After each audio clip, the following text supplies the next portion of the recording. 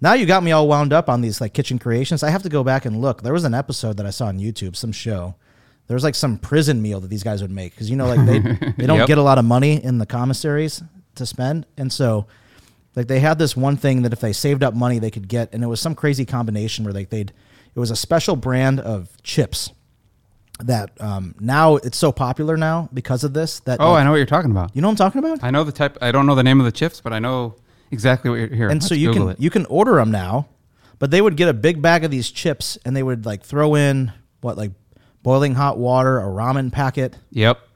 Some other crazy shit. Like all kinds of processed foods went into this thing. And then Shebang. Shebang Potato chips. So what is the recipe, man? Like the shebang. Oh, I don't know. In a bag. Shebang prison recipe. It's got to show up. Sorry to my work who is getting this. Shebangs. Oh, they call them spreads. So when you make stuff in prison, we watch a lot of prison TV. You do? Yeah. You and the missus? An absurd amount. That's really? That's like going to bed TV. Is there some kind of kinky thing here I don't want to know about or what? Got to fire up the old prison shows before we go to bed. Watch a lot of Lockup.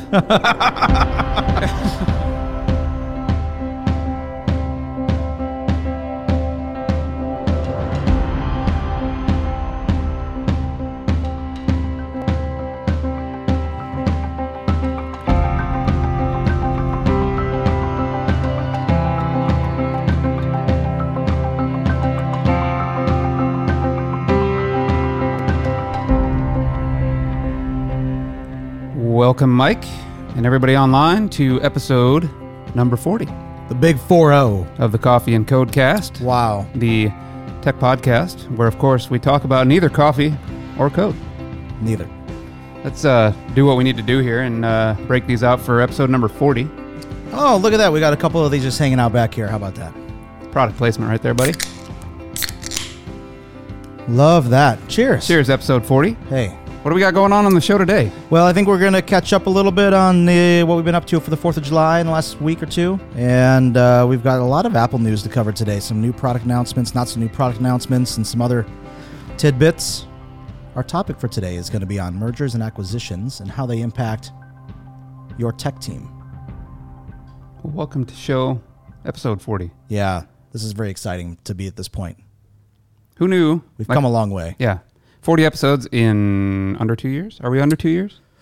We are under 2 years. It'll be 2 years in October of this year. I don't want to dwell on it too much, but yeah, considering the frequency we were putting out episodes to begin with compared to now, pretty impressive. Yeah, right. I did the math on that at one point, and I don't remember. I think we've done the same output the first 18 months that we did. Well, we're not quite at 2 years, but it was like the first year in a few months. Right. We've already surpassed that just in the first 7 months of this year so far. And we're just into the 7th month. Yeah. Consistency is key, man. We've been pretty consistent. We did miss a few weeks there just with travel and could have done a better job scheduling. And so we'll have to keep an eye on that going forward. But I don't think it was nearly like it was before. We take a few months off. Yeah. A little bit of planning would help us out a little bit, but really, I just wanted to do that to give our good friend and listener, Dave Lester, some time to catch up. He was way behind. He was like only on episode 29 a few weeks ago. Well, it could be that, or maybe he wasn't taking enough road trips. I don't know. Whatever the case might be, he just was. He was behind. I'm not really sure why. He'll like that. Yeah, he'll really like that. Well, we're on episode 40, so welcome everybody. We got some good stuff to talk about, despite earlier, probably an hour ago, not knowing what the hell we were going to talk about. What were we doing an hour ago? We're sitting on the couches out here. I had the iPad out and said, what do we want to talk about today? Yeah, we were taking suggestions from the team. Speaking of the team, I think something that I wanted to talk about just real briefly is, we're 40 episodes in, like we just talked about, and up until now, or maybe not now, but recently, we talked to people about the cast, or it'd come up in conversation, and people would kind of joke it off or laugh it off or whatever, and sometimes that still happens. There's jokes made about the cast, but I think the point is there's a lot more people that now want to be on it or think it's a very interesting show, or the word's getting out. Yeah. And we've talked about this. I think it's a matter of repetition. We've talked about it. In my mind, we just don't stop talking about it. I think it comes up in meetings and it comes up all over the place, but it's taken months of repetition for people to really take notice and start listening. And now we've had a growing following, and even in the workplace, a lot of good feedback coming from folks that have been checking us out. You had some concern on this episode. Just for you all listening and watching out there, I don't have any Tesla news on this show. I was so concerned. I looked the way I'm going to loop it back here. So this is how bad it was.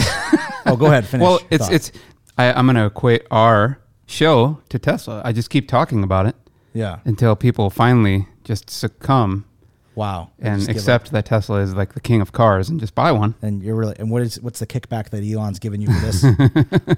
I don't know. I should get a kickback here. Man, you're just trying to wear me down. You figure if you do it enough, then I'm just not going to ask any more questions. I'll just roll on with the news. Yeah. I don't want to hear any more complaining. It's working. Yeah. Hey, did we ever log into Slack? I don't know if Gomer's around. Let me pop that up here. Because I forgot to do that, and he might be hanging out there. Maybe. We've got a few people on there, too. He's been sending me a lot of horrible airplane accident videos. Oh, like prop planes or like big ones?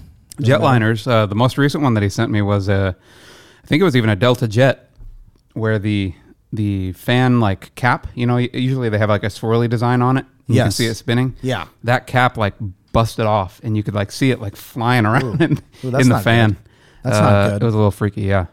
Does not look like the Gomer is on, so we may not get any Cheeto news today. He's not, but my homeboy PB just popped in. So, hey, what's up, Patrick? How you doing, buddy? My barbecue friend over at the NOLO. Oh, excellent. My travel buddy. So, yeah, I think that it is just a matter of repetition. We talk about it enough, and it's getting out there enough, and people are starting to pick up on it and check it out. And so we've had some good conversations in the workplace about it. We've had good conversations that start at work that land on the cast, and then it kind of fires up a debate afterwards about some of these topics like management and structuring teams and that sort of thing. Yeah, exactly. And so I've been very happy about that. And we have a lot more interest for guests coming on the show, too. So we tried to get something last minute here this week, and it didn't quite happen, but we'll be better prepared, and we've got a short list now that's not so short, people that want to come on. Yeah, there's a lot of folks in town, and we tried to bring a number of people on, but either timing didn't work out, or they weren't comfortable, or whatever the case might be. They already did it twice, but I think that was accidental. That was accidental. You didn't mean to do that one. Drink. Yeah. But yeah, we had a lot of people in town, so we tried to get some people on. A lot of people have expressed interest. Maybe they'll be in town another time here, and we'll get them on, or bring them on remotely. I think we need to set something up. Maybe next week. Maybe we could do something. We should try that, because we do have people that are in the Denver office, and I know Zach we talked to coming on too. Right. And we can take calls. We can do Bluetooth on this rig. Yes. So we don't have to be in the office to do this. Doesn't have to be at this time either. We could pre-record something. So we'll figure something out and get that going. I think so too. And is there anything else you wanted to say about episode 40? No, let's get it moving. Yeah, well, the next thing I wanted to showcase here is that we're trying to expand our video production. So we don't really have the room set up, ideally what we want it to be, but we do have another camera angle. So if I can just pop that on, I think I just double click that thing. Maybe. I don't know. Do I do that? If it's on the bottom, it should be live, right?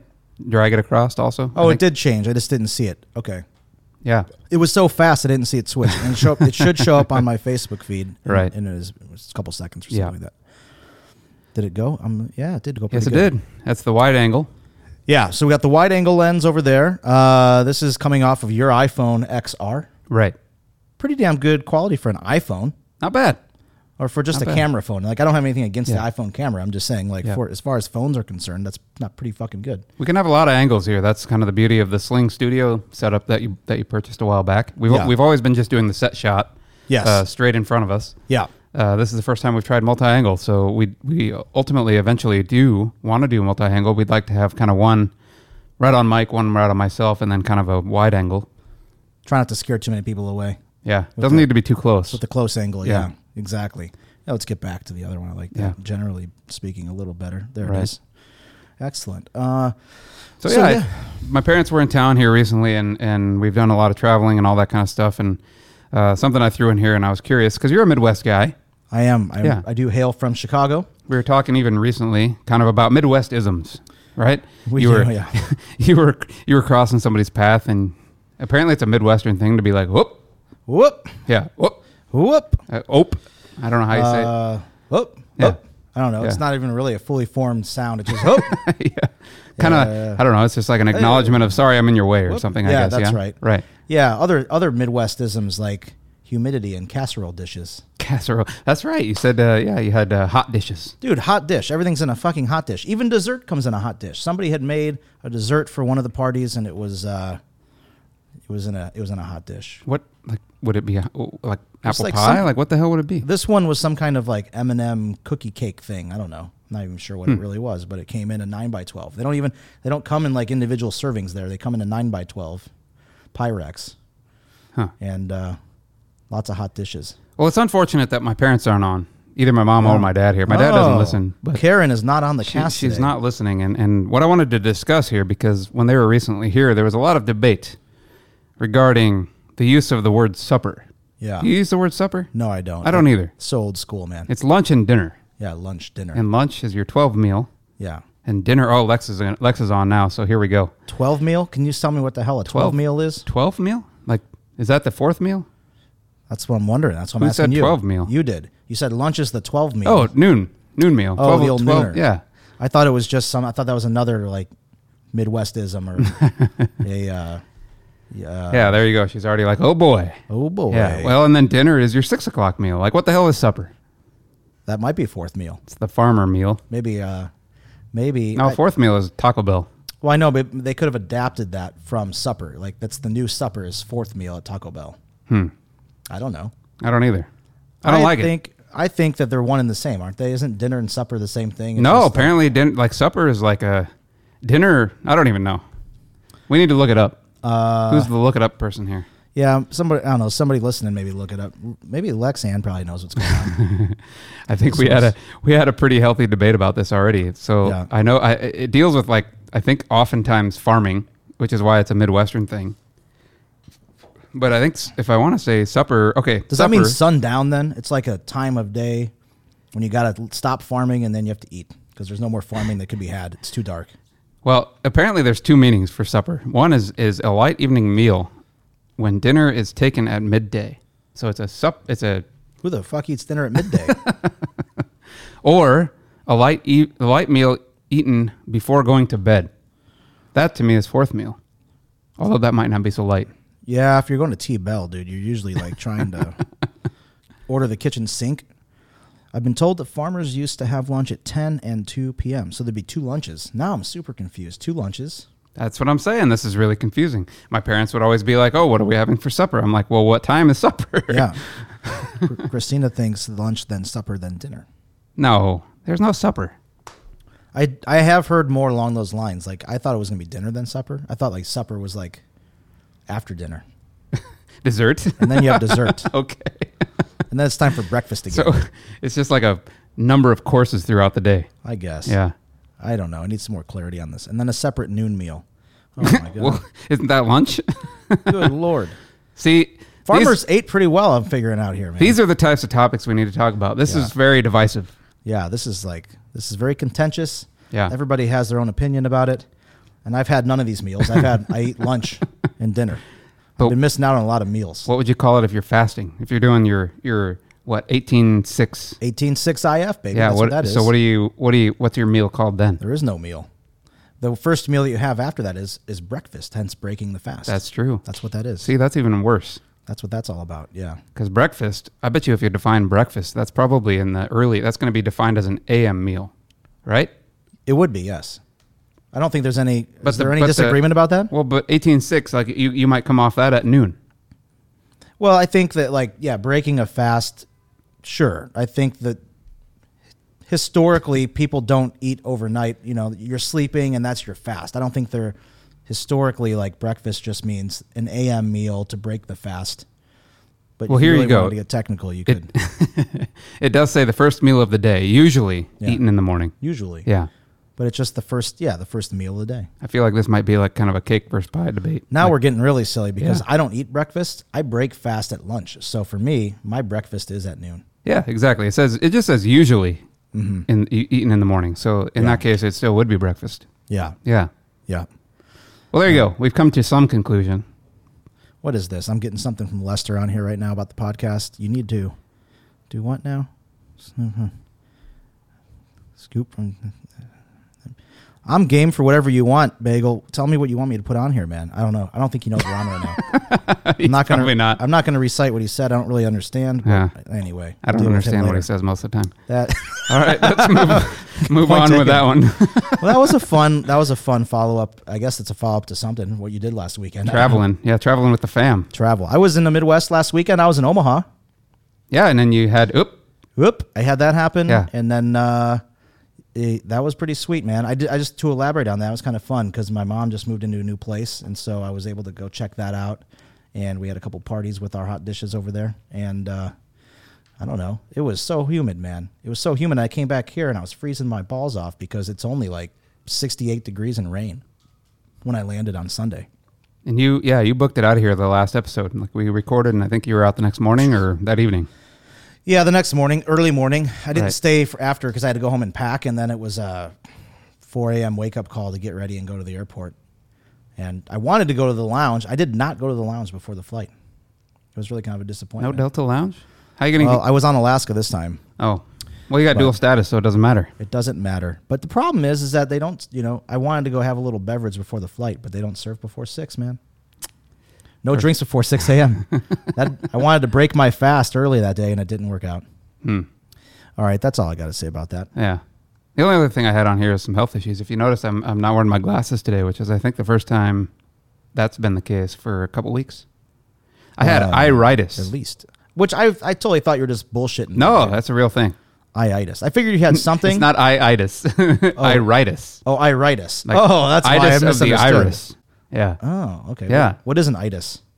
I don't know. Okay. Should I look that up too? Did you have one of them or two of them or what? I had itis in both eyes. Jesus, dude, that sounds pretty serious. It's it's not normal.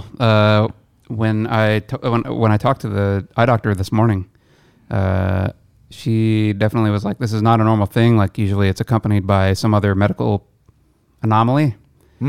So definitely advocated that I get some blood work done and all that kind of thing. But yeah, good news is with some steroids, so I'm pumped getting that taken care of. They're pretty clear now, so I can wear my contacts, but I got to keep putting the drops in for another month, but finally can not have to wear glasses. I fucking hate glasses. So I misunderstood that. I thought you said you had to wear them for one more month.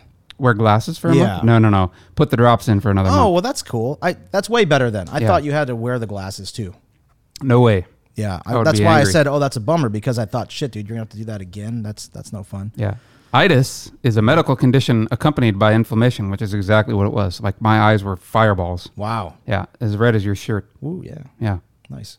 We're kind of matching a little bit there today. Hey, we did that on purpose. Yeah, I like that. Yeah, we need to have Coffee Codecast colors. Well, we should order some shirts. I know that I would. There you go. Here's your free merch if you want a sticker. I still owe Gomer a sticker. He hasn't got one yet. Yeah. He requested one, but we'll need to send it out to him. Lazy to send it, yeah. Speaking of the old Gomer, it was funny because last week, wasn't that the Cheetos breaded sandwich talk? Yes, it is. And so I left. I had to go run an errand after the show.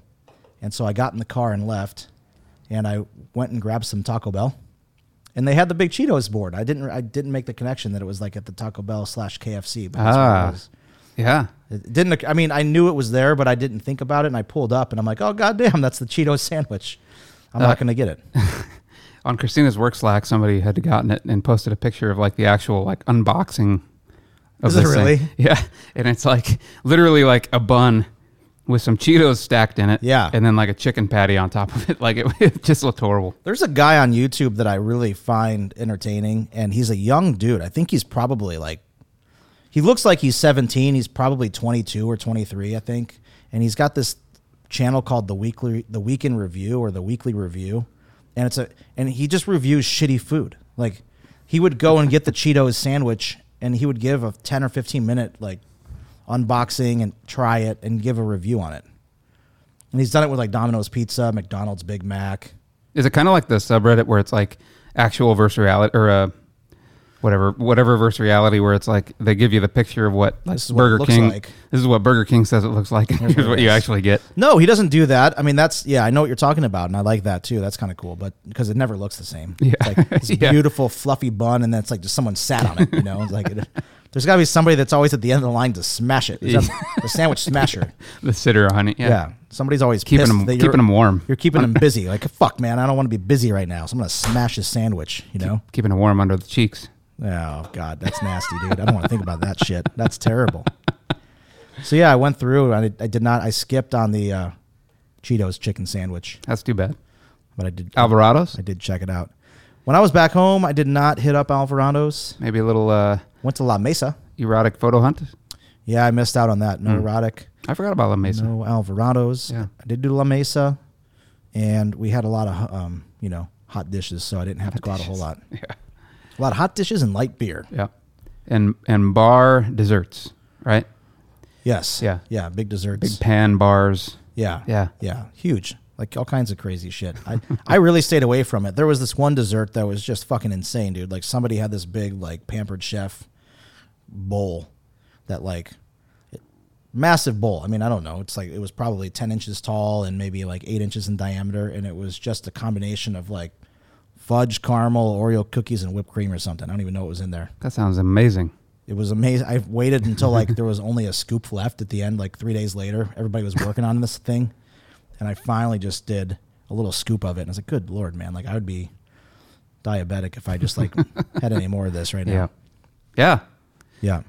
Well, Someone's commenting, your sister's commenting here on hot dish with Lutheran binder. What's that? I don't know. I've never heard of that Gonna have to get some more details on that. Yeah. Yeah, provide some more detail, please. I don't understand what you're talking about there.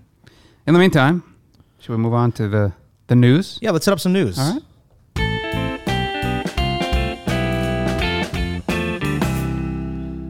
So I wanted to talk about some Apple news since you didn't have a lot of Tesla stuff to talk about today. So I just got a few things. There's some new, some not so new.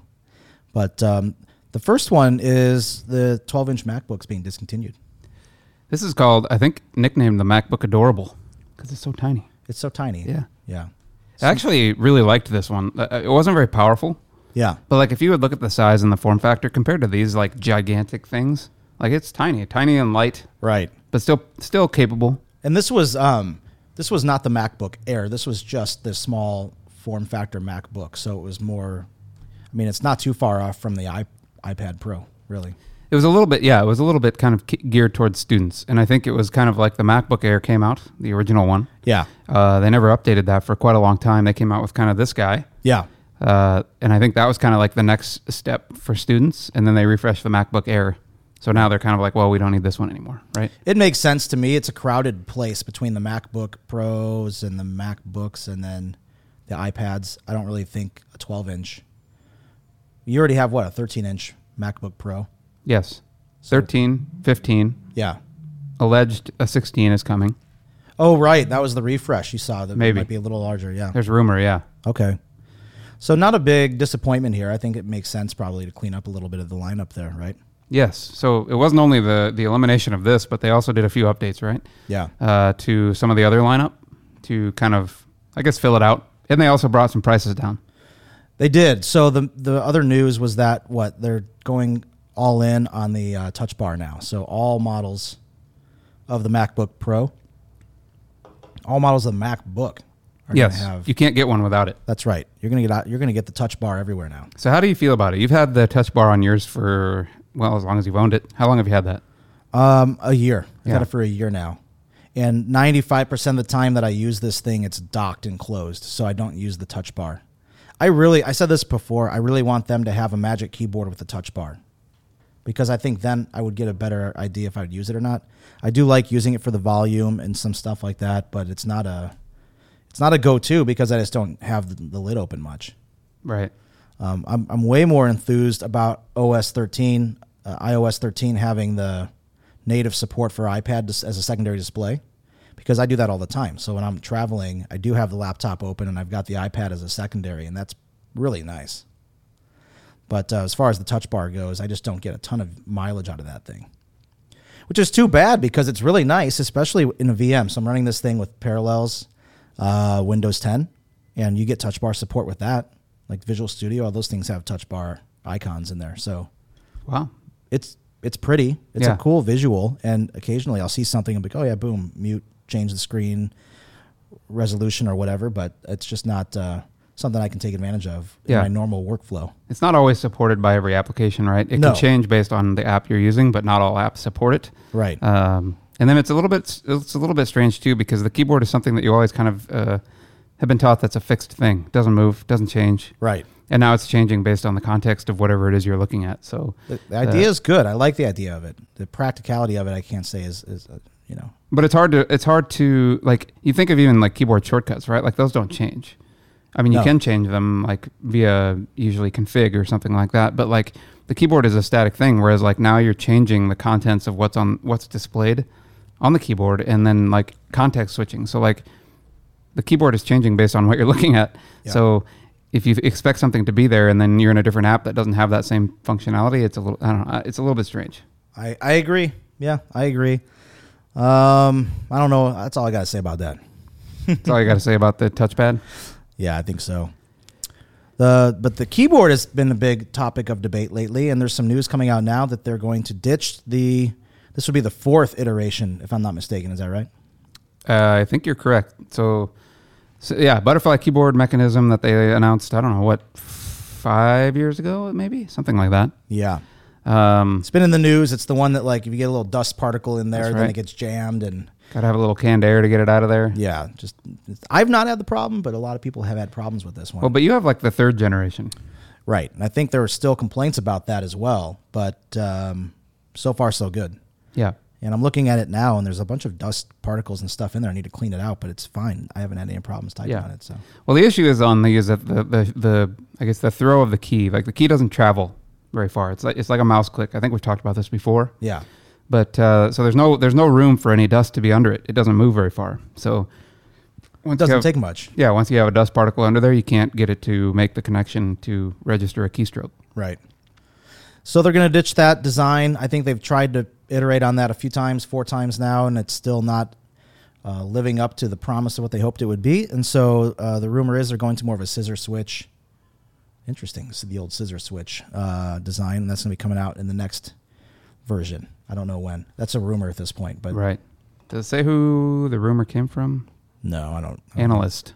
Some random analyst. Yeah. Yeah. Yep. I think it's about time. Those keyboards have been problematic since they first came out. Yeah. Like I don't remember which MacBook version that came out on, but immediately people started having that trouble. They've tried to replace like the membranes to keep dust from getting underneath it, and a number of different, in the 4 different iterations that they've tried, and none of them have worked totally successfully. So right. If you're buying a product that thing, cost $3,000 probably? It was, yeah. Yes. Uh-huh. Like you're buying a $3,000 machine, and the thing that should be like the most stable of any of it is the keyboard, right? And it's not. That's a disappointment, right? Hey, man, beautiful machine. Keys don't work, right? Yeah. Who needs a reliable keyboard input entry device, right? Like keyboards have been around for how long? Like I mean, that should be like the most rock solid thing that you could ever put together as a keyboard. That's what it's funny because this is a Lyman, who was going to be our guest tonight, we were talking about this. There's a bunch of new recruits in the Denver office, and a bunch of young bucks, and everybody over there has the mechanical keyboards now.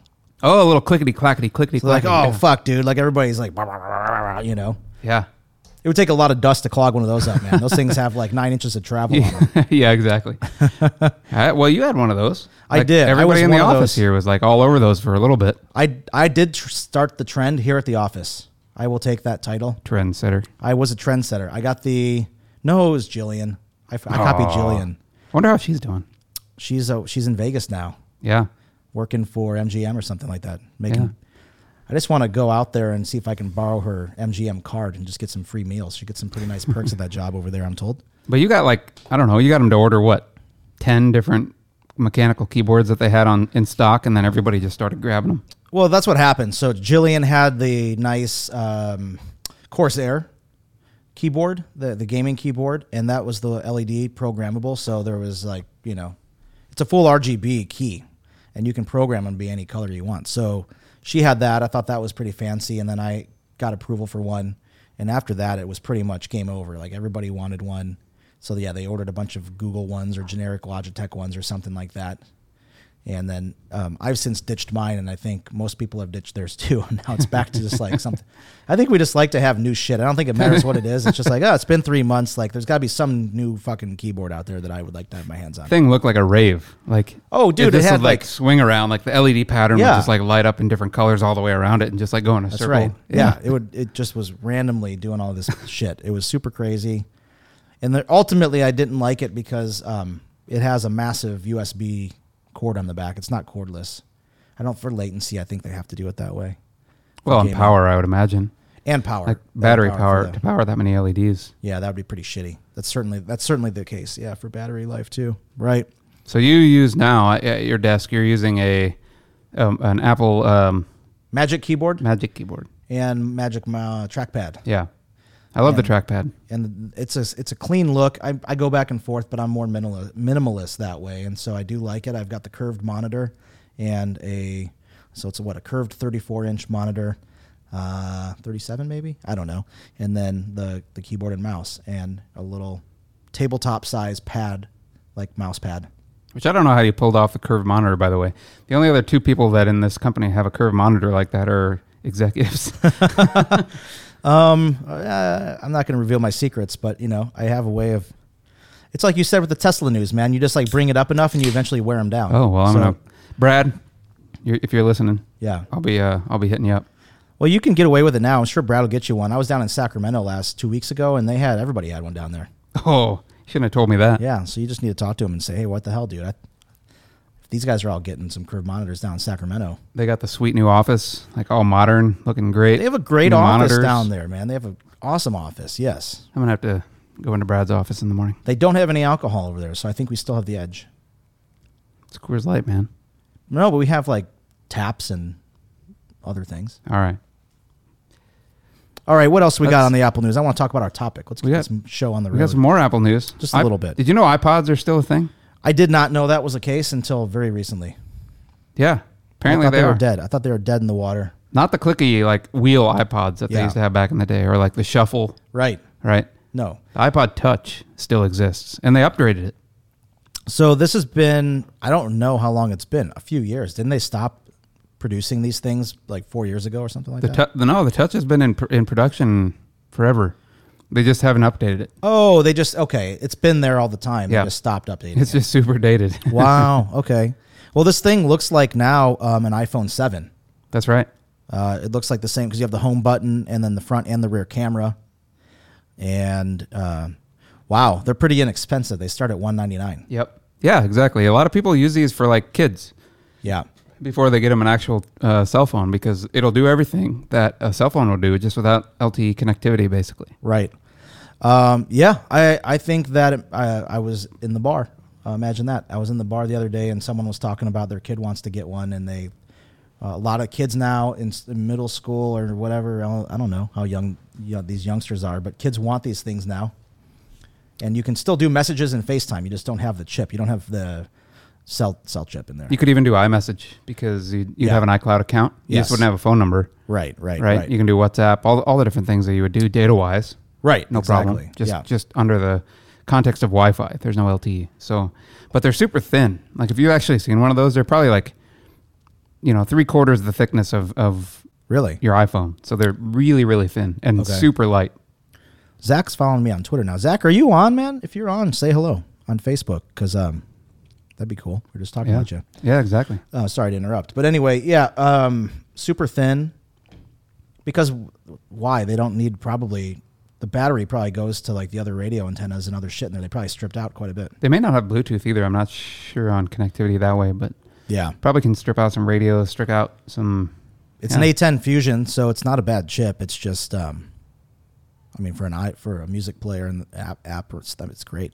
Right. Should be good enough. I'm sure the LTE radio is a battery hog.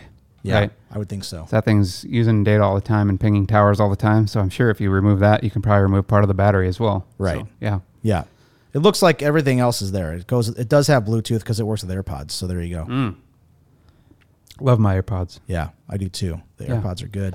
So that's cool. It's funny. I saw this news and I was like, holy shit, they still make iPods.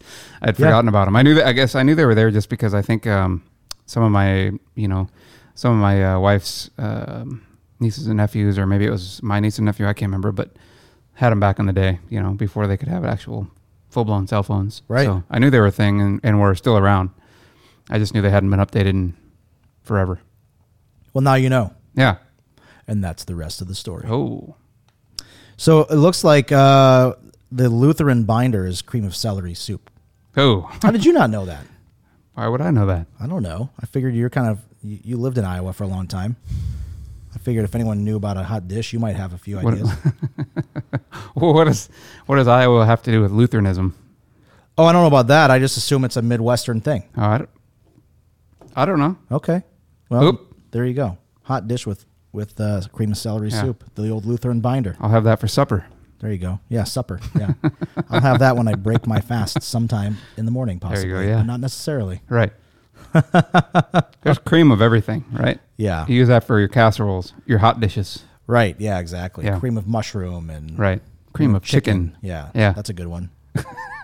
My roommate in college, this guy, he's a character, and I saw him when I was back there again last weekend, and he was a med student and also pretty Andrew and pretty lazy individual. Yeah. Not with studies. I mean, he was very good with studies, but like anything outside of the realm of studying, he was kind of wanted minimal effort. He wanted to be very efficient with, and so I just remember him doing things like that. Like he might have a cream of chicken, but he's not going to heat it up. Like we'd get like the SpaghettiOs and just open the can and just scoop them out. Well, I don't want to get into this too much, but my dad has a favorite meal, and all it is well, it's not even SpaghettiOs. It's Franco-American spaghetti. Ooh. Which is spaghetti in a can, which is horrible in itself. Is it like noodles, like yes. long noodles in a can? Yeah. Oh, that's impressive. With, I guess you'd call it sauce. I don't know. Well preserved. But then you brown up hamburger. So you get a pound of hamburger. Okay. You throw that in there, mix it together. That sounds good. And then you get a bag of Ruffles, and you use that as your scoop. And really? Yeah. Really? That's my dad's bachelor meal when he's home alone. Okay. That actually sounds kind of interesting. I would like to try some if I'm ever back there, man. Maybe next time we're on the cast here, we'll have to have a pile of it. Yeah. We can eat it on the show. You're not, I always want to say like Mason City. That's not where you're from though. No, Albert City. Albert's. Okay. Yeah. I always forget that. Mason City's a lot bigger. Yeah. Okay. Yeah. Well, that's not saying much. Mason City not that big of a town either, is it? No. Really? Okay. Bigger than 800. Yeah. I've been up there before though. Yeah. I had some family up there before, so I'm familiar with the area. But now you got me all wound up on these like kitchen creations. I have to go back and look. There was an episode that I saw on YouTube, some show. There was like some prison meal that these guys would make because like they don't get a lot of money in the commissaries to spend, and so like they had this one thing that if they saved up money they could get, and it was some crazy combination where it was a special brand of chips that now it's so popular now because of this that I know what you're talking about. You know what I'm talking about? I know the type. I don't know the name of the chips, but I know exactly what you're hearing. And so you can order them now, but they would get a big bag of these chips and they would like throw in boiling hot water, a ramen packet. Yep. Some other crazy shit, like all kinds of processed foods went into this thing, and then shebang shebang potato chips. So what is the recipe, man? Like the shebang? Oh, I don't know. In a bag. Shebang prison recipe. It's got to show up. Sorry to my work who is getting this. Shebangs. Oh, they call them spreads. So when you make stuff in prison, we watch a lot of prison TV. You do? Yeah. You and the missus? An absurd amount. That's really? That's like going to bed TV. Is there some kind of kinky thing here I don't want to know about or what? Got to fire up the old prison shows before we go to bed. Watch a lot of Lockup. But Christina was online, and I think she just signed off. She's out now. They're called spreads, though, when they take and mash together like all these things they can get from commissary. Yeah. Yeah. Yeah, exactly. Okay, so it's called a spread. Yeah. And this particular one was just like somebody went out and met with an ex-con who was released, and like it was a journalist, and he brought him a bunch of these bags, and he was like, "Hey, we have to try this spread," and so they made this thing, and I mean, it was pretty wicked. I would definitely like to try it. It was just probably like 972 grams of carbs, like they care, and some hot sauce. Well, yeah, nobody gives a shit there. You're just like, you want something to taste good. You're just tired of like stale bread or whatever. I found a link to one on Pinterest. I want to look at it, but I have to sign in here. So cover me here for a minute. Yeah, no problem. I'm just going to sip a little bit more of my Coors Light here. We'll put this on the show notes, by the way, so you can check out prison spreads. Yeah, can you get the recipe and put it up there for all our listeners that want to make their own prison spread? I'm not joking, Christina. If you can get the chips now, I mean, you can certainly do it. Yeah, because usually it's like crush up the chips, put them as a base, like melt some Snickers down, put them on there. Like, yeah, right. It's like horrible. Yeah, it is. Some Cheetos on top of that. But people like will fight for that shit. Like that's if they can get their hands on that, that's what they want to do. It's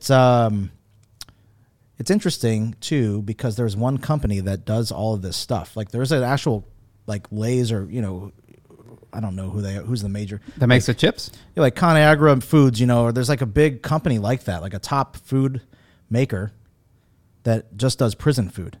And so like they make the shebang chips and all this other stuff too, but it's like a whole separate line that you never see in stores that's just geared towards like prisons across the country, private prison. That's pretty funny too because I know like they talk about that actually on a number of episodes of Lockup that those chips are just not available on the outside. That's right. Yeah. It's a big deal and people get out and they're like, what the fuck do I do now, man? I can't make my shebang. Oh, it's a video. I should send it to you. Yeah, let's make sure we just link to it at least. That'd be good. Well, I don't know what they're cutting up. Oh, now they're cutting up some real veggies. They're using the lid of like a can. So like they pop the top off a can. Yeah. And they're using like the edge of the lid to like do some chopping. Oh, it's like a knife. Yep, exactly. Now we're pouring a can of like Hormel chili in there. Yeah, buddy. Oh, wow. This is going to do wonders for your gut problems. If you didn't have any before, then you certainly will now. All right.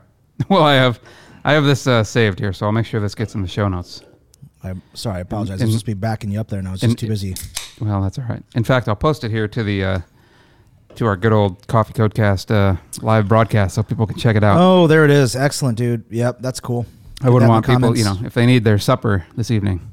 We don't want to keep you waiting. You can get your spread. You can thank your good friends that are here, the hosts of the Coffee Codecast, for your supper spread. Yeah.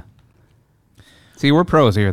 We brought it all the way back around. Full circle. Yeah, exactly. Yeah, we didn't even intend to do that, but it just happened that way. That's how good we are. We don't even have to think about it. It just happens. Yeah. It's all Should we move on to the topic? Let's please do all so. Right. We only have about 20 minutes left. What's the topic? So our topic for today is it's about mergers and acquisitions, right, and how that impacts your tech teams. And I wanted to talk about it just because it was relevant. Again, a lot of these topics we just pull from real experience. Man, I've got like these Coors Lights are extra carbonated today, man. I've been like having to turn my head every 5 minutes over here. But it's a topic of discussion that's been coming up a lot recently, and especially this week, having our friends here from headquarters down in Charlotte, North Carolina, and we had some of our other offices around here too, SAC and Denver and whatnot. So, kind of wanted to discuss, just kind of have not even a debate, but just a conversation about like some of the issues that arise. So, I'll set the stage a little bit. As you know, we were kind of for a lot of years running solo. It was just us, just QW doing our thing, right? And then we partnered with other third parties and had API integrations back and forth. That's always been a common part of our history. That's not a big deal. Like you can do AJAX calls and API calls, and that's pretty fine. But then we've made some small acquisitions over our history, and one that was kind of a larger one was down in Sacramento. So we picked up a call center and like a call product that we wanted to build, and so we acquired a company down there, and boom, all of a sudden now, like it's not just API calls, but it's like, well, they have a copy of the client database and we have a copy of the client database, and we have a do not call list and you have a do not call list, and how do we deal with that? And how do you share them? Like the obvious answer is you share it across both companies, right? You create some service that both can access, and that sounds great, and that's the obvious easy solution. But how do you get there? Because your service right has schema XYZ where you need these 15 pieces of information. My service only needs 10 pieces of information. Right. So how do you make them talk together? How do you make them work together and make that in a cohesive unit that works for both parties is an extremely difficult problem to solve.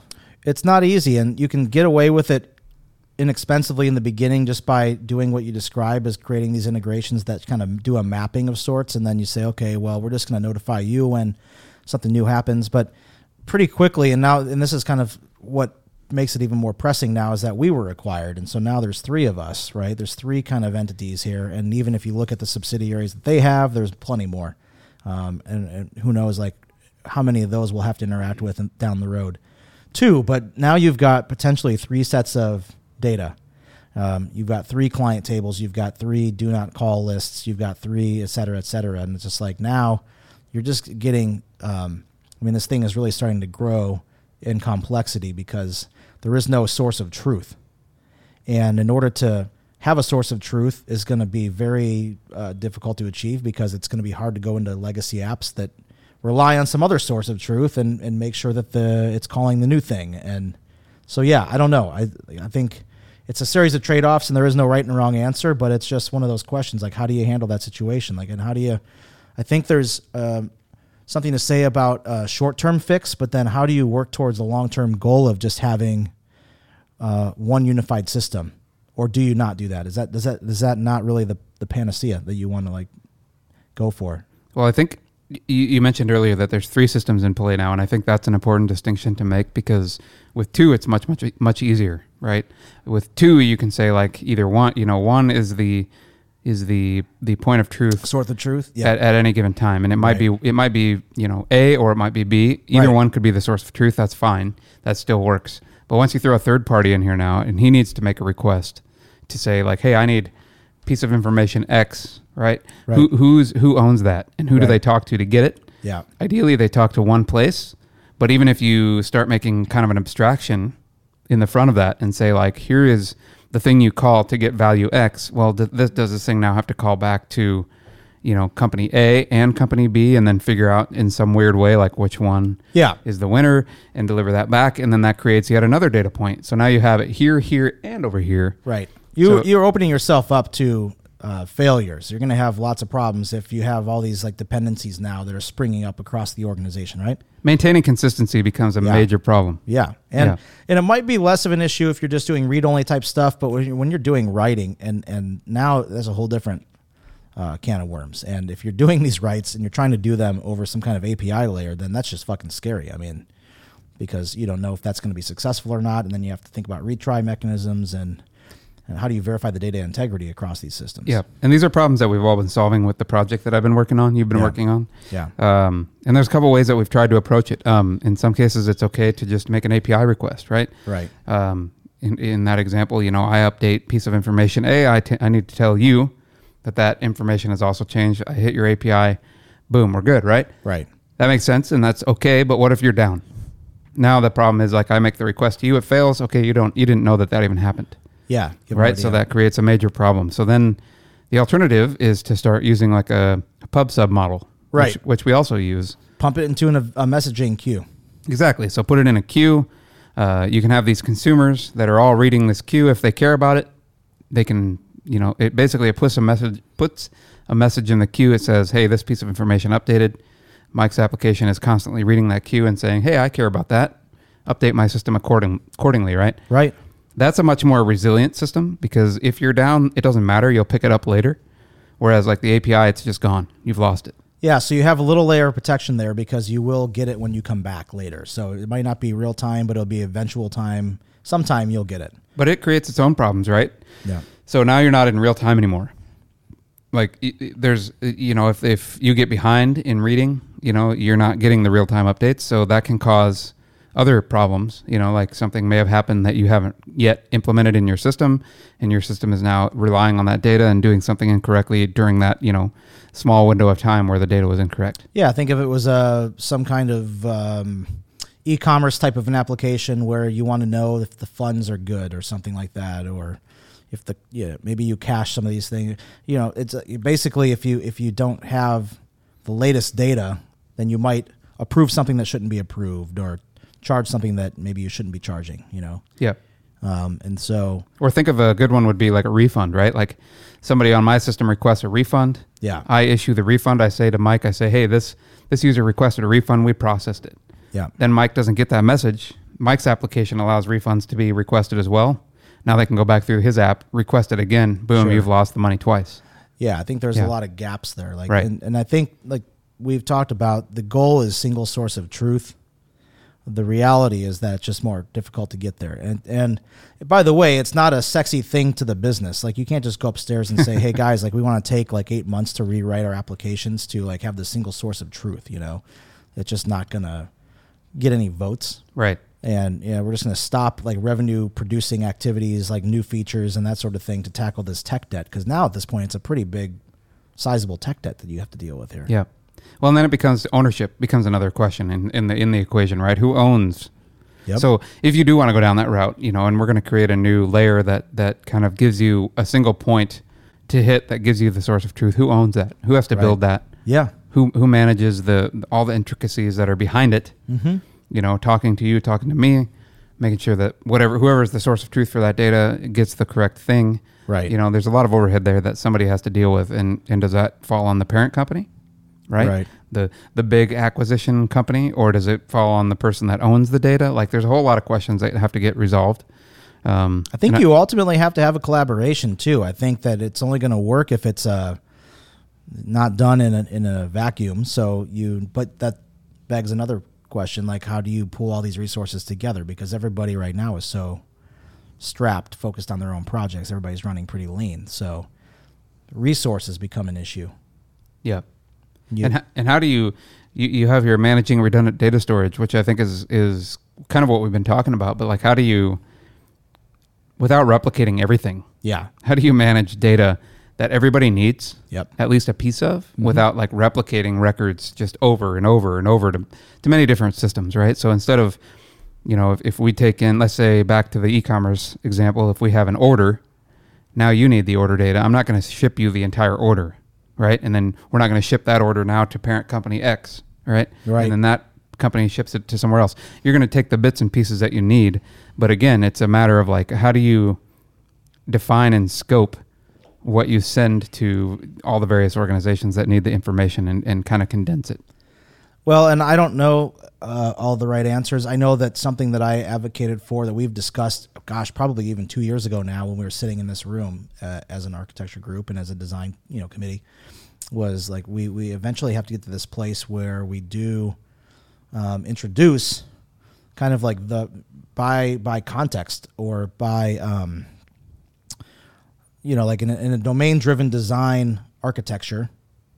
You break the business down into like those functional components. So you say billing or client or, I don't know, like the bigger pieces, of the organization that people need. So in the case of, we're talking about transactions and billing, then you really need to have one billing service for all billing, right? I don't know how you do that though, because now you've got 2 billing services. Oh, alarm. You gotta take your drops. Is that me? I don't know. Is it coming from over there? Must be. Usually it rings my watch too. That's a little bit strange. Weird, dude. Is the watch disconnected? Kyle's getting his iDrop alert at 6:57. Maybe. Or it's just something else. So I'll just carry on for a moment. I think that where we're going down this road, what we're trying to get to is a point where we can have one source of truth per domain, so you say, okay, like when it comes to billing and payments, like that you have a billing provider that is the central one. That's what you want to get to. And maybe there's a way where you just build that thing out. Like we were talking about user profiles today. That was an example that came up, because we all have our own clients that we maintain kind of in a separate place between the different business units and companies that have come together. And my thinking when we were talking about it is like, what if you just, you don't stop all work to do this thing.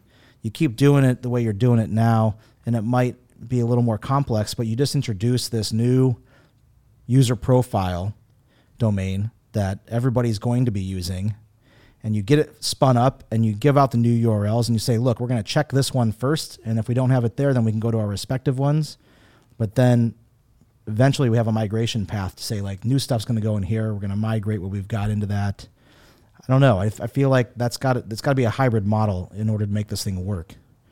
But you stop at 2. You have the old stuff, whatever it is, and then you have the new one, and it's like you reference the new one until you can get off the old one. mean, that seemed to be a successful model we've had with just like updating legacy applications, even things like that. That's definitely the way we've taken the approach with like error handlers, for instance. We did that. I think that model and approach works pretty well. And that's what we talked about. We've had a lot of conversations about that today, or over these last 3 days with kind of Living Tree here in the office. Things that they're building that we can leverage, or vice versa, right? So if there's a service, a good one was an attribute service. You have widget X and it has these 150 different attributes that you can configure. Yeah. That could be a centralized service that is in one place that everybody can reference the same exact attributes, right? Because that same problem exists there. Like the Sacramento office needs these attributes. We need the attributes. Other applications in the organization need the attributes. So if you have a common reference and everybody's talking with the same pieces of data, it makes a lot of sense, and you can cache it more effectively and manage it more effectively. And I think it's a good way to go. It's just a matter of like, what's the roadmap that you were describing? How do you get from here to there in an effective way without it taking 20 years and without it getting another iteration behind it? That's another like kind of major possibility that can happen, is like you were like, well, we only have the 2. And that's great. I agree. That's what we should do. However, all the time, what will happen is like somebody else will come up with a 3rd iteration, and now you have 3 in play, and it gets really, really confounded really quickly. Well, it comes down to architecture, and it comes down to having a hierarchy of management leadership. I think that for a long time there, we ran in silos, and we didn't take time out to collaborate about maybe somebody already invented the wheel and we don't have to do it again. And so we ended up with multiple versions of the same thing: error logging, exception handling, as a trivial example, but that's something that like we did 150 different ways. And I think one thing I appreciate about the maturity and the growth that's happening here over the last year and a half, 2 years, and I saw it this week with everybody coming to the table, is just that like there is a need to have this kind of oversight group, and it could be, we were talking about with like architecture committees or something, but an oversight group whose focus is really making sure that we're implementing patterns and practices across the org that include things like this. So we're not just going to roll another service for this application, but we should probably bubble it up and say, do we already have one? Yes or no? If we do, then like, can we use that one, or how do we integrate them? How do we have a central source of truth around this thing? I'm happy we're having the conversations. I mean, I don't like the work ahead because there's so much work to do. But I think there was a time when we didn't even ask those questions and we just ran with it, and now we are coming to the table, and so that's a step in the right direction too. And I think we need to come to the table with more of a plan than just like build attribute service X, right? It should be a fully fledged plan from what are we building, why are we building it, and then who is affected. So if my product is affected, and if trading is affected, and if the call center is affected, then let's put them on the project plan, and let's say, hey, we're going to have this API or whatever this service is done by XYZ date. So we want you guys looking at this and implementing this API by that date or shortly thereafter. Here's the specs. Here's the definition of that API.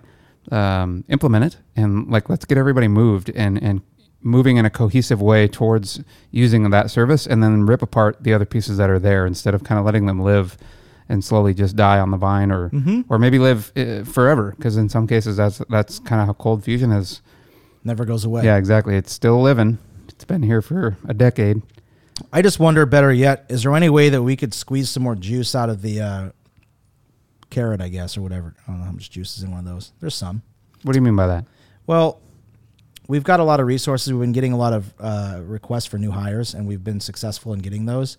But I wonder if we could make another appeal to get a team, and it could be like a new team that's cross-functional between the multiple offices, but an internal tools team who's really like it's not a half-baked thing where it's just like they come once a month or whatever, but it's like, no, like this is an internal tools team that like we prioritize within tech even to address some of these things. And it doesn't have to be just in tech. Like it could involve the business as well, but maybe they would care less to a lesser degree about it. But their sole focus is trying to like, what are the biggest problems within the tech organization around software development, and how can we solve those? And then boom, like our job is to figure out like, okay, we'll have a project manager and we'll go to the individual teams who use user profiles and find out like, what do you need in the user profile? And let's gather specs and requirements. And okay, we're going to build a new one. And then we're going to agree to this format and we will work with you guys to do it. And then there might be technical debt in those other areas, but you have a dedicated team that's focused on that. And I don't even think it has to be pain points. I think they can identify the commonality, right? Like with some fact finding and with some research and dedication, I think they can find the areas that there is obvious need for consistency across different applications, different companies, different parts of the organization. And they can start with those. Like, if like I said, widget attributes service is the thing that they should start with because everybody needs it and everybody uses it, then so be it. Let's do it. If authentication is the thing that everybody needs, then, so be it. Let's do it. Like, focus those guys on something that makes a lot of sense and is going to get the biggest bang for the buck really, really quickly.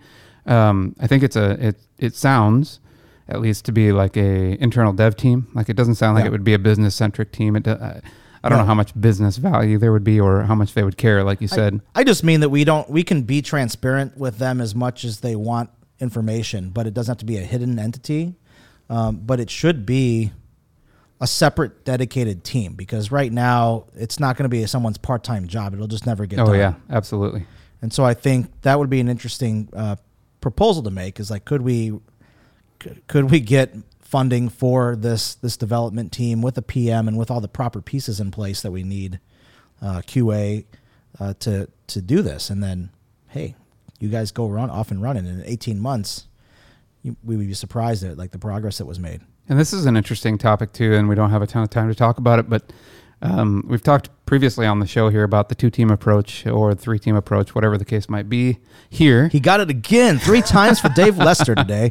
The trifecta. That's right, buddy. The turkey. Yeah. 3-team approach here. We talked to LendingTree quite a bit about their team structures, and they use a concept of pods, which is just a description really for kind of what we were discussing anyway. Yes. It's a full vertical team that can accommodate a project, right? Or many projects. So in this case, we would just implement another pod in that kind of terminology that could attack kind of internal distributed APIs that could be used across the org. Yeah, and I agree. And it wouldn't necessarily be bound by that. I think it could also just be solving things in the database. Right? Like, I mean, yeah, internal APIs, I guess we're talking about the same thing. But I'm just thinking too, it's not, when you said API, I'm just thinking like, oh, we're not making web requests necessarily, but just like even how, like fundamentally how our data is stored in our respective databases, structured or unstructured or otherwise. It's like, we might tackle that too. And like, oh, the way that we store consumer lead data, we might want to standardize that across the organization, and we're gonna worry about how to migrate that shit and how to get it into a new schema that we all need. I think smaller tasks like that do make sense. I think if you're going to try and task them to take the database and try and tear it apart and split out all the different entities that exist in there and split apart the business units that exist in there, I think that's way too large of a job for a team. Oh yeah, like that.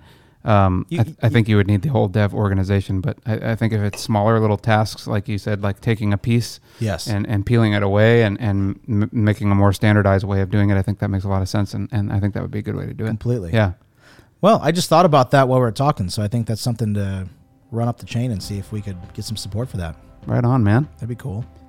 Just like that, we cranked out number 40. Episode 40 in the books. We had no idea what we were going to talk about 2 hours ago. We made it through more than an hour. Covered hot dishes. Got Lester in there 3 times. Prison spreads. Yeah. All the goodies that you need, and your tech news as well. Shebang chips. Chips. Ooh.